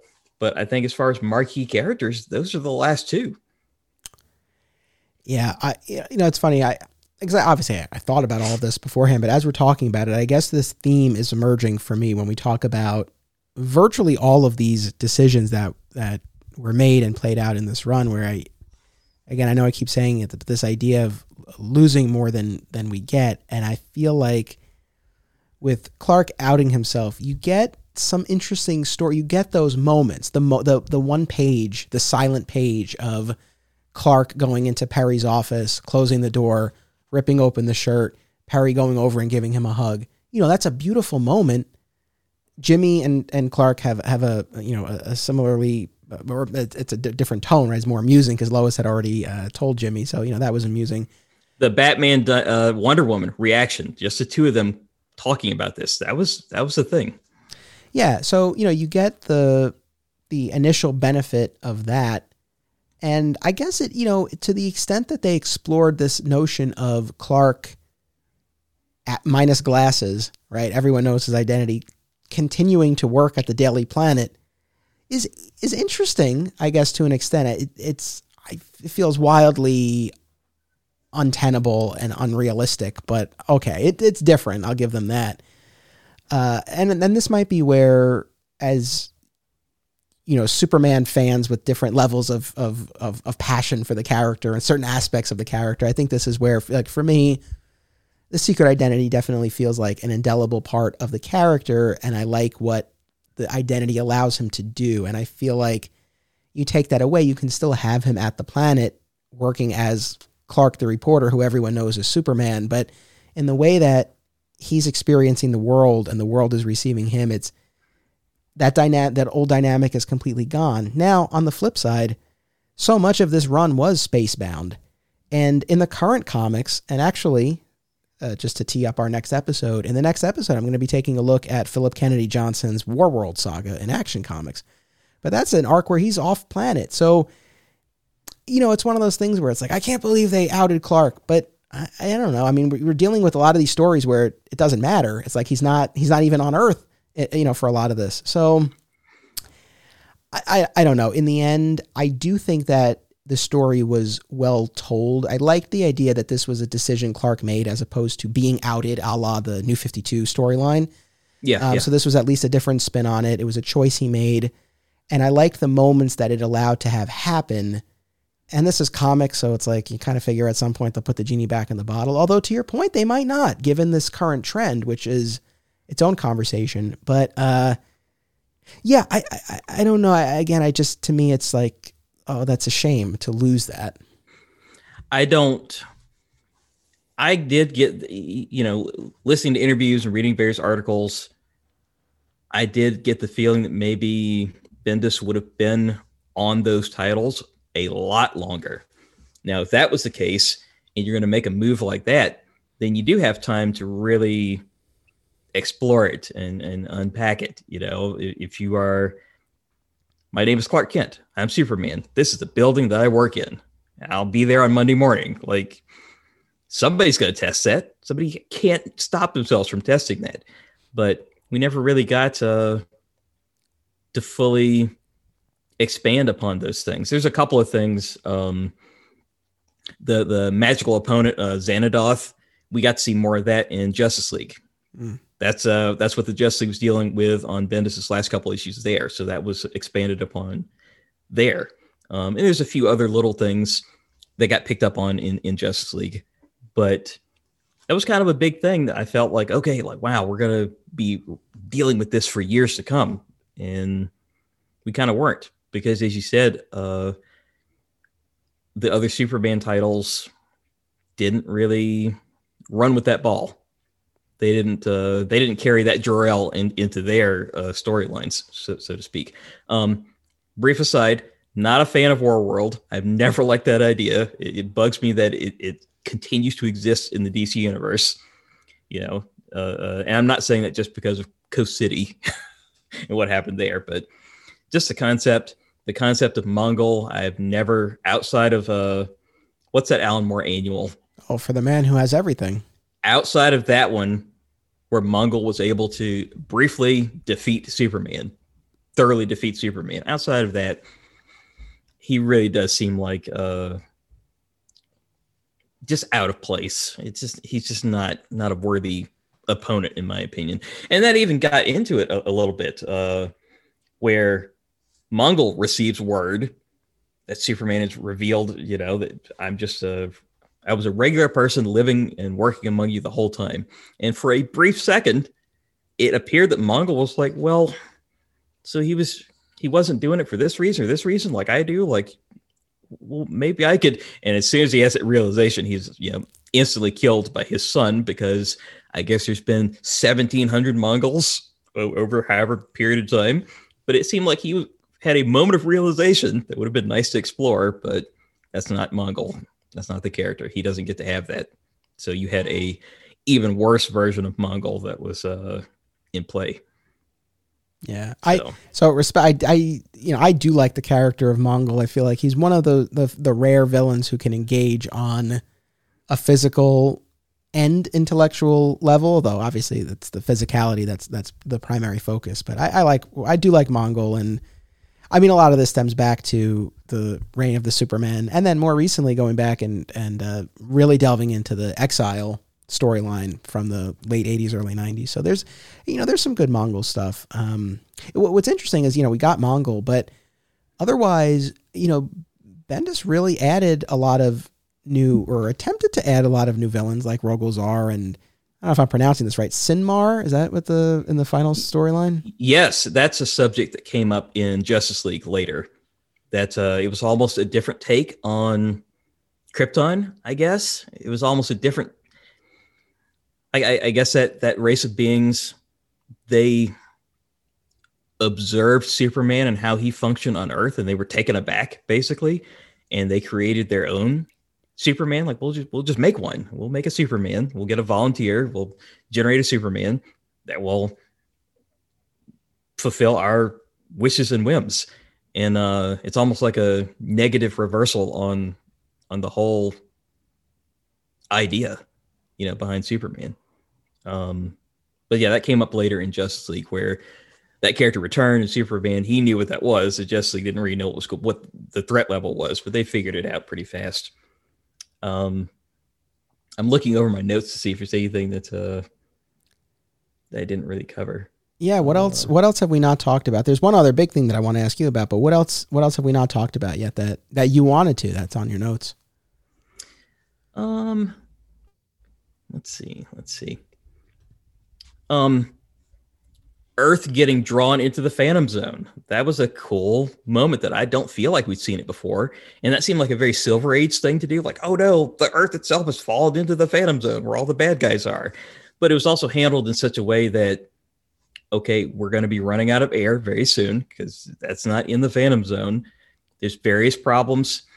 How do we get out of this? Where Superman was having to think quickly about some, possibilities and ideas, but also do physical combat. We got to see Nuclear Man briefly. Did you appreciate that? Yes, I'm glad you brought that up. Yes, I did appreciate that. That was a nice touch. How much Christopher Reeve do you feel visually and in sentiment was in this Superman run? I feel like there were really some moments that were, as far as like demeanor, you said that there were moments of like a little sense of humor. Visually, I think there was a lot of that Superman era of presentation in this content. Yeah, fair enough. I mean, it's funny. I don't know that I don't disagree, but I don't know that was necessarily smacking me in the face either as I was reading it. And maybe in part because this is a Superman in a context and having dynamics that that the movie didn't take the Christopher Reeve version of the character. So he's a husband and he's a father, and so I don't know. I think that colored it a little differently for me, but yeah, I mean, I can certainly see what you're saying for sure. And also, back to Jor-El briefly. This is also a Jor-El that observed at least all of New 52 DC Comics unfolding, which wasn't necessarily our characters and our concepts at their best. So that also contributed to his just being thoroughly dismayed, confused, and not necessarily an ally. Not someone you could trust because you just didn't know. He had seen a lot of stuff and didn't necessarily impart that to, Superman and Lois, that was the case. He'd seen a lot of stuff that really twisted and deranged him also. So it wasn't right before Krypton explodes, we have Jor-El here. Like, he'd been around just watching stuff until he started taking action. Yeah, no, that's fair. So, yeah, I mean, and that's true. It's not like it's necessarily undermining the Jor-El who was on Krypton at the moment of its destruction, but rather what happened after. But kind of on that note, that was the other thing I wanted to bring up. Jor-El's final fate. So he is sentenced to return to the moment of his death without a moment for a farewell with his son. Yeah, that was a real moment where Jor-El had participated in some things. He had done some things while he was in service of finding John Kent, because there comes a point where even he doesn't know where he is. He had equally done some shady dealings. He'd done a lot of things. And the recently formed United Planets, which is a Legion of Superheroes concept, that was a big moment for me. We'd never seen the origins of the United Planets. It was just always there. So we got to see the circumstances through which these disparate worlds came into agreement. And one of the first things that they did together is try, sentence, and execute Jor-El before Superman even knew what was happening. So he did not get to say a word to Jor-El. And where he was sent to, where he was punished, is he was sent back to moments after the rocket ship had left, where it was just Jor-El and Lara. This disfigured older Jor-El was able to say, he does it, he brings them all together. Then Krypton's gone. It was a powerful moment. I really enjoyed a couple of decades earlier when Mark Waid's Birthright ended with a very similar moment of Superman and the present being able to reach Jor-El and Lara in the past and deliver this message that I made it. So I like the idea of it. I liked it better the first time, I guess. At this point, I was so kind of over this version of Jor-El that, again, the ending didn't mean much to me, to be perfectly honest. Now, other people feel differently. I had actually a shout out to listener Tim Bruns. Tim, when we did our discussion of the Action Comics Oz Effect storyline, Tim sent me this lovely essay defense of Jor-El as Mr. Oz and the importance of, being open to, different interpretations and things like that. And, all of his points were well taken. And for him or anyone else who this all worked for, I guess the one thing I would clarify is it's not that I object. Wait, let me take that again. I do feel strongly about the origin story, about certain aspects of the origin story. I cannot deny that, but I am open to divergences from that if I feel that they're executed well. And between the Oz Effect and here, I just did not feel that way. I wish I did, but I just did not feel that way about Mr. Oz. So it's not just that, this undermines the origin. That's a big part of it for me. I cannot deny that. But it's also in the way that it plays out. But, at least it tidied up that Jor-El business, hopefully once and for all. It's still shocking to me. I guess in my mind, especially reading the Oz Effect, I always assumed that when that genie was eventually put back in the bottle, it would have undone, it would have undone this period of time where he existed in the present as Mr. Oz. But no, I mean, it all happens and he goes back and he perishes with his younger self. And I guess if you think about it, not many characters even saw him, or if they did see him, they wouldn't necessarily know who he was, as far as damage to the space-time continuum and whatnot. And I think there is context for Jor-El and Thomas Wayne both being active in comics at the same time. Now, Thomas Wayne, Batman, he's very much still around for the most part. He has action figures. He's a known quantity. He has statues, whereas Mr. Oz, Jor-El, there'll be a point where, do we even remember what that was? I don't know. But that's a whole other conversation. Yeah, Superman and Batman and where they stand with the public. If I had to put money on it, I think however long it takes, eventually this will get retconned and we'll find out that wasn't the real Jor-El who showed up in the present. That's entirely possible. And Supergirl's side mission was to get confirmation. Is any of this correct, or is this just the ravings of some lunatic we've never even seen before? So she was able to confirm everything that's being said is so. All of it is correct.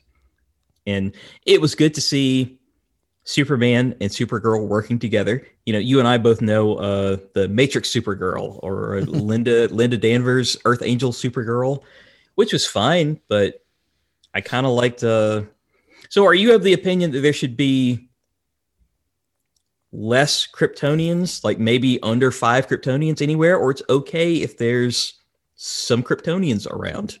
It's so funny because I literally just recorded an episode that people will have heard by now, but this just came up, and so I don't want to rehash what the whole spiel I gave in the other episode. But I don't need for Kal-El to be the sole survivor. I think there is room for others, as long as it doesn't undermine that original central tragedy, and that the other Kryptonians who are there in a way that that opens up a new wrinkle or a new dynamic. So I'm actually all for Kara Zor-El because she has a whole different perspective, right? She had a life on Krypton. She has those memories of Krypton. Her whole reason for being, to protect her little baby cousin, is completely undermined when she shows up and he's grown. So there's a lot to explore there. While at the same time, it does give Clark a connection, a direct, tangible connection to his homeworld that he didn't have before. But it's not like his entire family is there either. So there's still, again, I think that central tragedy, that initial tragedy, is still preserved. And then similarly with the Kryptonian criminal Zod, Zod mainly, that's a whole other. The Phantom Zone aspect, I'm totally okay with, and there's something, very poetic and bittersweet about this idea that like there are all these other Kryptonians out there, but they're the worst of the worst, and anytime they escape or he gives them a chance at redemption, he ultimately has to banish them. So I'm on board with that. What about you? Where do you land? It almost, just hearing you say that, it almost doesn't reconcile that. Why does Krypton have criminals to begin with? In the Silver Age, they had legit criminals. Now, I think in the John Byrne stuff, maybe it was people that had a different line of thinking that was not part of, the Kryptonian law, basically. If you diverge from that, you probably got to go. But, in the Phantom Zone, we saw Jax-Ur. I don't know if you picked up on that. And I think he's a Silver Age character, but I mainly know him from the Superman animated series. Yes. It's where I know him from. Because I only knew Zod, Ursa, and Nun. Is that right? Mm-hmm. I knew them, but, there were other characters around. And it was interesting to see him, and that he was convinced by Rogol Zaar, who was put in the Phantom Zone, because where else are you going to put the guy? He was able to rally troops, including some Kryptonians, to his cause. He was able to do that. I think I vary. I think that you don't want. I don't like the idea of there being massive cities or planets full of Kryptonians. But at the same time, I think it is okay for certainly Supergirl, a proper Supergirl. At first, when they did that transition, I knew Matrix. I knew that artificial Supergirl character. That's what I knew. And I didn't want his cousin from Krypton. I didn't want it. But that moment during the big epic battle where Superman realized, I am here. Jor-El is over there. My son John is right there. Kara Zor-El is over there. The House of El is here. We're going to figure this out. Crypto. Crypto, and there's General Zod. He's here too. So we're collectively going to figure out the situation and get it solved. So I think that's not something that I get hung up on, how many, if there's a lot of Kryptonians or not. But I also didn't like seeing Kandor, offhandedly, off panel, destroyed. It's funny though, you mentioned about, should they've even had that many criminals if there's such this advanced society? Well, so having just rewatched the Donner cut of Superman 2, Jor-El explains to Lex Luthor in the Fortress that virtually all of the criminal element on Krypton, virtually everyone was able to be rehabilitated, save these three. So it definitely plays with that idea that this is generally not an issue for Krypton, but that Zod and Nan and Ursa were these exceptions. Now, certainly in other depictions in the animated series, in the comics, you definitely get the sense that the Phantom Zone is like littered with with these rogue elements. Maybe that, although they didn't get into this, but maybe that's part of the reason why other planets in the galaxy don't like Krypton. Their criminal justice system and how they're just throwing people into this limbo dimension. Maybe that's part of it. It seemed to me that Superman didn't put Nuclear Man in there. That seemed like he'd been there from perhaps Kryptonian days, is what that looked like to me. Yeah, for sure. I did appreciate that nod. I too liked when the Earth was pulled into the Phantom Zone. I think the Superman arc, the Superman series got off to a solid start with that initial arc. There were a couple of places where, like at the end of the Man of Steel miniseries, when Superman is battling Rogol Zaar in space and really not quite sure how he's going to win, and we get the Deus Ex Machina of Supergirl showing up with the Phantom Zone projector. It gives Superman an easy out. I did appreciate the moment where he's like, oh, like, I wish I had thought of that. So there's that moment. And then similarly, when the Earth is in the Phantom Zone and they pull the Earth out, right? But Superman is still in there in the midst of this battle, and Zod and Rogol Zaar are going at it. And, Superman is really faced with this decision of like, what do I let them tear each other apart? Do I let, Zod hopefully take care of Rogol Zaar? Do I intervene? What do I do? And before he can make that decision, he is pulled back by the Atom, who has figured out how to retract him from the Phantom Zone. They thought they were helping, and they were, but I guess my point is there were a couple of moments where Superman was faced with a really interesting dilemma, and it would have been interesting to see what he would have actually done had he not been given an out. But I think that these are things that we want. Those are things I want to see in a Superman comic. Now, do I need to see him wrestling with like, what do I do, versus I want to see him at least considering I gotta figure something out, because this could go one of two ways. At least having the awareness to consider those things is something that we don't always see in our characters. I think that this run was littered with moments like that. What did you think of the way in which the Lois and Clark relationship was depicted here, and maybe even more so in Action Comics, which again I did not read? Action Comics was a lot of dealing with Metropolis has an organized crime element. How could they possibly operate when this is Superman's home base? How do they get things done? Because they have things that they do. There's a supervillain that, because of how they work, they might possibly be able to. They could maybe kill Superman. They're trying, and they think that they have the ability to do it. And it's actually someone that works at the planet. So there's that secret identity. It's not really well, I guess it was kind of a mystery character for a while, but it's someone that's interacting with Clark Kent at work and is battling Superman out in the city. I appreciate that Lois knows how things work, but not in a Mary Jane knows how Spider-Man's world works. She seems like she's part of the team. She's not just like, oh, go do the things you go do. She is part of the team. She's part of the team. But as far as the family dynamic, she was weirded out by Jor-El. And I think that she maybe didn't quite know how much she should vocalize in that situation, as a human amongst, these two. It's a Kryptonian situation at that point, not just a, father-in-law kind of thing. This is a Kryptonian situation.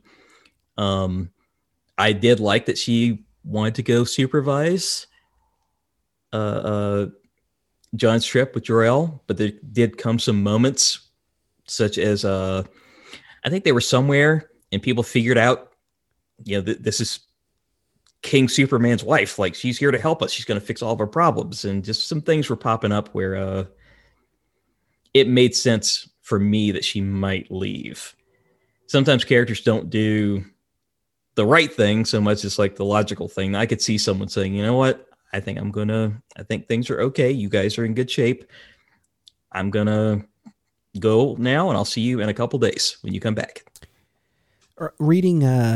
Reading just the solo Superman title, I really didn't run into many issues of not knowing what was going on in the other books. And, there were references here and there to Leviathan. And obviously I knew that was the main storyline in Action. So, I wasn't lost. But, the first arc deals with Earth and the Phantom Zone. And then right after that, John Kent reemerges, right, as the 17-year-old. And he's like, where's Mom? And Clark takes him to the apartment where Lois is staying, and we had not seen her come back in the pages of Superman. So there was that moment where I was like, what the hell is going on here? And so I did skim through a little bit of Action Comics, and I know there was a whole bit where she came back and she didn't tell Clark initially, and she was working on her book, and they were trying a less traditional lifestyle sort of thing where I don't know how clear this was in Action. It seemed like maybe they weren't living together full time. She was off writing a lot. There seemed to be a little bit of that going on. Am I off on that? I don't remember how accentuated it was, but yeah, she was trying to do, she was trying to do some career stuff. she was. But I don't remember how accentuated that was, because you had your organized crime story and you had your Leviathan story, which you would think that type of pervasive, there's agents everywhere, this entity has just knocked out all DC Comics' spy networks, so they're the only game in town as far as information and access to equipment. You wouldn't think of Superman when you think of that type of story, which I think that might have been the good part, to put Superman in the middle of that situation where he can't just hit or lift something to solve it, because it's this thing you can't put hands on it, because it's everywhere. It's ahead of you. It just left before you got there. I thought that was kind of interesting, in my opinion. I'll admit, like I said, I didn't read Action. I've not read Bendis' Justice League, nor have I read his Legion of Superheroes.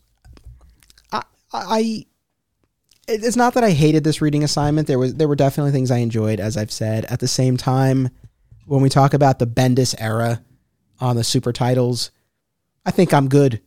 I think I got what I need. I don't know that I would necessarily invest the time or other episodes on the Action or Justice League or Legion of Superheroes. But I am glad that I at least read this. This was one of the few remaining gaps in my modern Superman reading history. At this point, there's very little left when we're talking about really big gaps. It's essentially the New Krypton saga right before the New 52, and then the New 52 era of Superman. And I'm going to be covering both of those later on the podcast this year. So, from basically Crisis forward, not that I've read every single issue, but just about. So I'm glad to have covered this.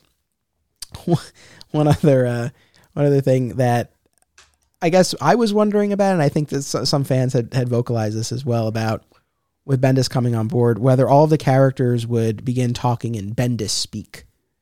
I know you know what I mean. There were some moments. Well, there weren't as many moments of characters talking over one another and speaking at the same time.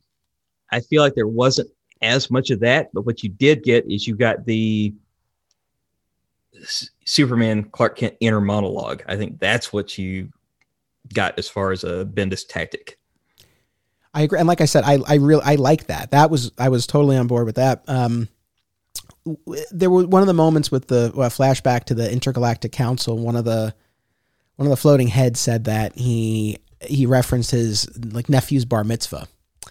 There were things like that. There were some exchanges between aliens that just did not ring true at all. And we can suspend our disbelief and say, oh, well, they have the same customs we do, but it was just a lot of the rhythm and the phrasings were so colloquial and just so earthly that they felt like in moments like that really took me out of it, where it's like, I know we're dealing with a comic and aliens, but it's like, this does not sound right to me. But as far as Superman himself, and again, the rest of the core characters, it's not like they weren't all sounding like Ultimate Peter Parker or whatever. So I appreciated that. There was one moment where in the past of Krypton, where Jor-El was pleading his case to the Circle, who he had access to, like, please, I cannot convince anyone about that something's going on with the planet. Please speak up on my behalf. Where they were basically saying, is he talking about this again? And one of the members, I think maybe the Tamarani leader, said, can I hang up now? It's like, that's not I thought it was funny, but as time passes, they're holograms. They can't hang up a hologram. Can I disconnect now? I probably would have utilized that terminology, but yeah, I mean, because I think there's a line. I think showing that these alien beings have a lot of the same thoughts or tensions or frustrations as we do, I think that's fine. I think it was just the way in which it was articulated. In the end, maybe don't send this episode to Bendis. Well, trust me, he is accustomed to, he's accustomed to various types of, shall we say, feedback from the public. And look, I've only had a little taste of this, but with the My Comic Shop Country documentary out there, people have talked about it and written about it, and a lot of it was very lovely. But there were people who expressed things that they didn't like, so I can appreciate that. And you know, what do I want to say? You know, I've not had the interactions with him, with Bendis, that you have, but we did exchange a few Instagram messages around the time that the documentary came out. And he seems like a really nice guy, and that's the sense that I've gotten from interviews. And one thing that I want to say on a very positive note, I definitely got the sense that this was someone who came on to writing Superman with affection. And I know he did a lot of research. I remember seeing the photos he posted with like all the research material and the old comics that DC gave him to look at. He was at the house in Cleveland, the Superman Museum. He was there. I think that he was immersed in the stuff, and I think that some of it bled through in what we read. Yeah, and there were nice touches. There were a few touches in this work that they read like someone who had thought a lot about Superman and said, "Ooh, like that would be cool." Like right at the opening of Man of Steel, where it's Firefly and who's the other fire-based? If you hadn't asked me, I could... All right. Anyway, we have the bad guys are having their conversation, and one of them is like, shh, like don't yell. Like he listens for certain things. He listens for threats. So just this idea that the criminal element in Metropolis would know things to sort of avoid because it might attract the attention of the super hearing, I thought was really cool. And then to tie this entire thing together full circle, in that first issue, Superman is listening to the city and he hears this beautiful music. And in the final issue of the story, he tracks down the young lady who's playing the music and has a really nice moment and thanks her for sort of being a little bit of that homing beacon for him when he's far from home. So, did you find who it was? I'm looking. Firefly and Killer Moth. Killer Moth, that was the other one. Damn it. Thank you. So, so stuff like that was good. And at the end of the day, if I had to choose between stories with plots that I enjoyed more versus, stories that I feel captured the core and the character of Superman, I go for the latter. And that's what I feel like Bendis did. And so I really do. I really like that aspect of it. There were just a lot of storytelling choices that I didn't like, either in and of themselves, just the idea of them, even if they were executed well, like Truth, or things like Rogol Zaar that I don't like the idea of it, but I also don't think that it connected the way it was meant to. So that's where I land on all of this. So here's the test. Here's the question. After every graphic novel book club that we do, I'll pose this question to the room. I will say, would you recommend this story to someone? Now, maybe not it could be an experienced Superman reader, or it could just be someone that's like, I saw some movies. Is there something good I can read for Superman? Would this be in the mix somewhere as far as available and in print material? I mean, I'm sad to say, but no. Interesting. Now, at the same time, would I don't work at a comic shop anymore, but if I did, or if I were just visiting a shop and I saw someone, kind of like grabbing it off the shelf and looking through it and deciding whether or not to get it, would I say, put that back? No, I would. Like, that's the thing. I wouldn't talk someone out of it for whatever that's worth, and especially if someone said like, I love Bendis. It's like, yeah, you should see what he did on Superman. But I don't know if it's that hypothetical person who's like, oh, I'm thinking about getting into Superman. This would be pretty low down on the list of stories that I'd be like, you got to read this. So what would be high on the list? Like, I feel like you and I would agree that Kingdom Come is somewhere on that list of things. Yeah. I mean, I don't think it's like a radical, I don't think anyone's gonna be like, oh my God, what a crazy suggestion. And look, just going back to the Lord retail of it all, it's like, you got a sense of what the person likes and what their sensibilities are and how they've experienced the character in TV and film that might inform what I recommend, right? So all of that, we would take that into account. But For All Seasons is definitely a favorite of mine. Birthright is right up there at the top. Kingdom Come. All-Star Superman, I'm still reconciling exactly how I feel about that, but that's definitely a classic, and that's definitely one that you could gift to someone, especially if you think they might gravitate towards more of the Silver Age take on the character. But that's definitely one. If DC had that early Triangle material in print, that would be something. It is available, most of it on the app, which was how I read it when I did that, those episodes last year. So, a lot of that I would recommend. I think it held up really well for me.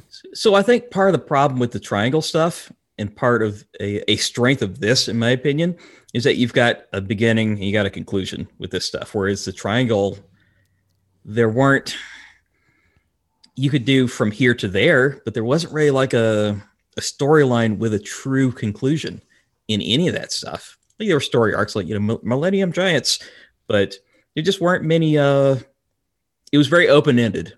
Whereas with this, you're reading what? 1, 2, 3, 4, 5. You're reading 5 books and you can be done with it, or you can read other Superman stuff.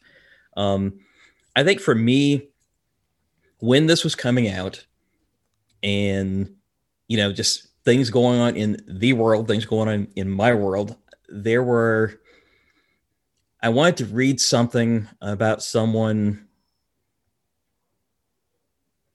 with good intentions, someone that had the power to do good, the power to think about others at their own expense consistently and constantly. Someone trying to think of solutions that are not strictly violent or aggressive. I think that through line that's all throughout this content, I think that was something that I was looking for. And I think that's something that I would hope that people from time to time would be looking for. Did you see the Batman movie? Did you see that? I have not seen the Batman movie yet. By the time people hear this, I will have. What I'm going to say is no spoiler at all. It is not a spoiler. And you know me, I don't like spoiling. It's not. When I find myself saying, I hate crime too, which is not the same as, maybe I can, after reading the Superman stuff, maybe I can find some way to help somebody. Maybe I can, be a little bit better of a person. And I think that's kind of what I got out of the Superman content. And I think that's an inherent part of Superman. Maybe not from Action Comics #1, where he is, really letting people have it. They're doing the wrong thing. But at some point that does become part of the character. I don't know where that happens. It's not the Silver Age where he's trying to get out of doing stuff, which is primarily what those stories seem to be. Superman trying to get out of doing stuff and making Lois or Jimmy appear to be completely insane when they figured something out.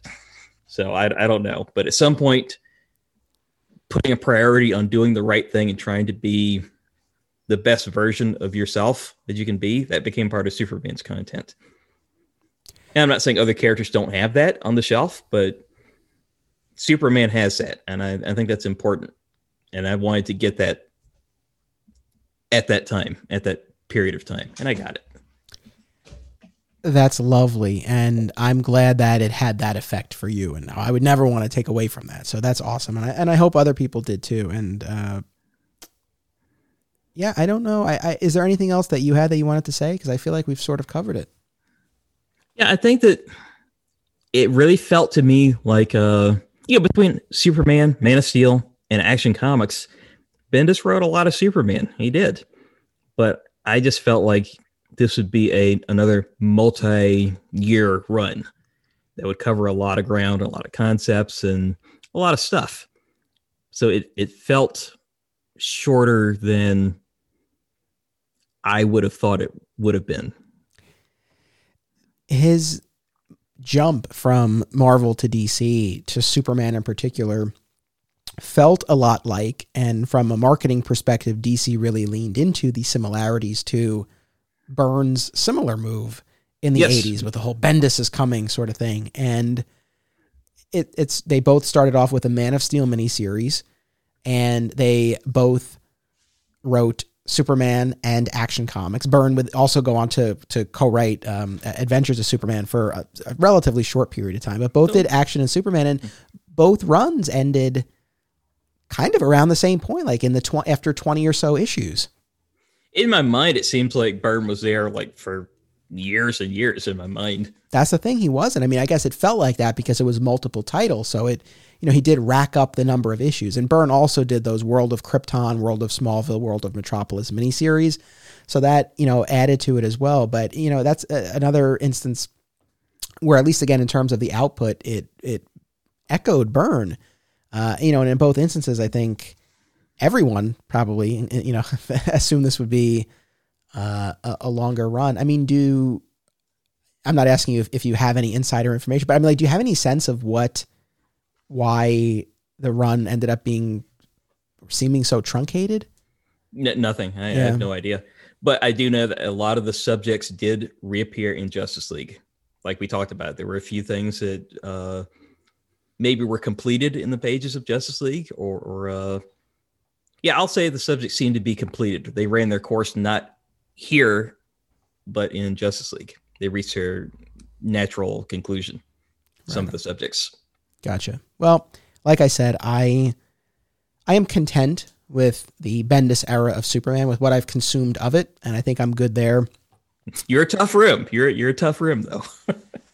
Am I, though? I'm curious to hear a reaction to this, and see where people land. I mean, look, I stand by what I said, and I genuinely did feel like I went in with an open mic. I really didn't go in wanting to bag on this or anything like that, but and especially when we're talking about Krypton and the origin, I do feel strongly. But I think that you have a very clear and specific version of what is Superman. We all do in our own way, but you definitely do.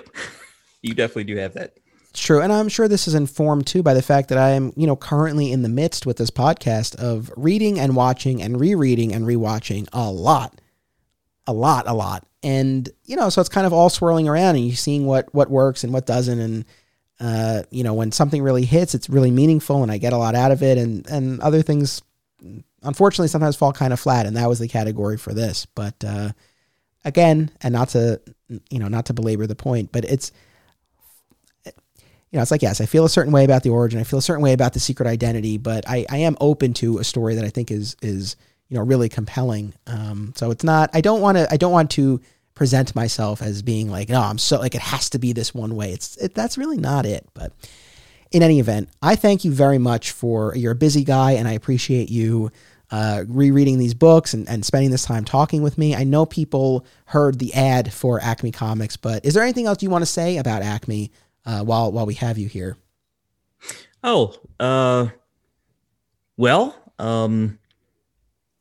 We've been around for a long time. We've been around since 1983. And I've been caretaker of this place and has carried myself as such for 25 years, basically. And now I'm serving in a whole new capacity that I appreciate everyone who has helped to get me here, including many people that have never set foot in the store before, that have done mail orders with us. They bought stuff off of our eBay store, search Acme Comics. And, every little bit contributed and continues to contribute to the big picture of what we're doing here. And what we try to do is represent the best of this material and serve as guides and navigators in what can be very noisy and colorful and sometimes overwhelming world of entertainment. And I'm just lucky to do this. Lucky to have been part of your documentary. I appreciate you making me part of this. When people think of me, they probably don't think of Superman, but it's a character that I know pretty well. There's plenty of characters I don't know very well at all, but Superman, I know a little bit. Know a little bit about Superman. So this has been a good conversation that I normally don't get to talk about this type of thing. Not Superman. On the note of Acme, I hope everyone checks out acmecomics.com and of course, follow all the other calls to action that we give you in the commercial that you already heard.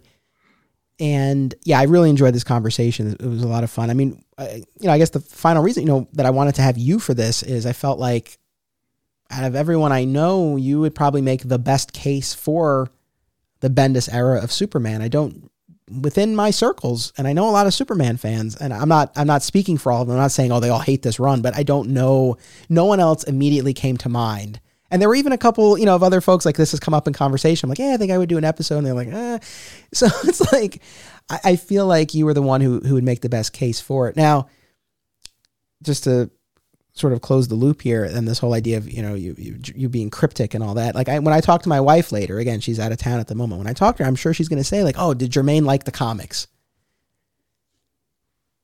What do I think I would say to her? Yes, he did. He enjoyed them. I mean, is that fair to say? I really did, especially having been away from Superman for a while. This reminded me that I do like Superman. I like the Phantom Zone. I like the things that come along with Superman. That I'd stepped away from it all for a good period of time. I was still in the same room with it, but just as a fan, I kind of stepped away from it for a while.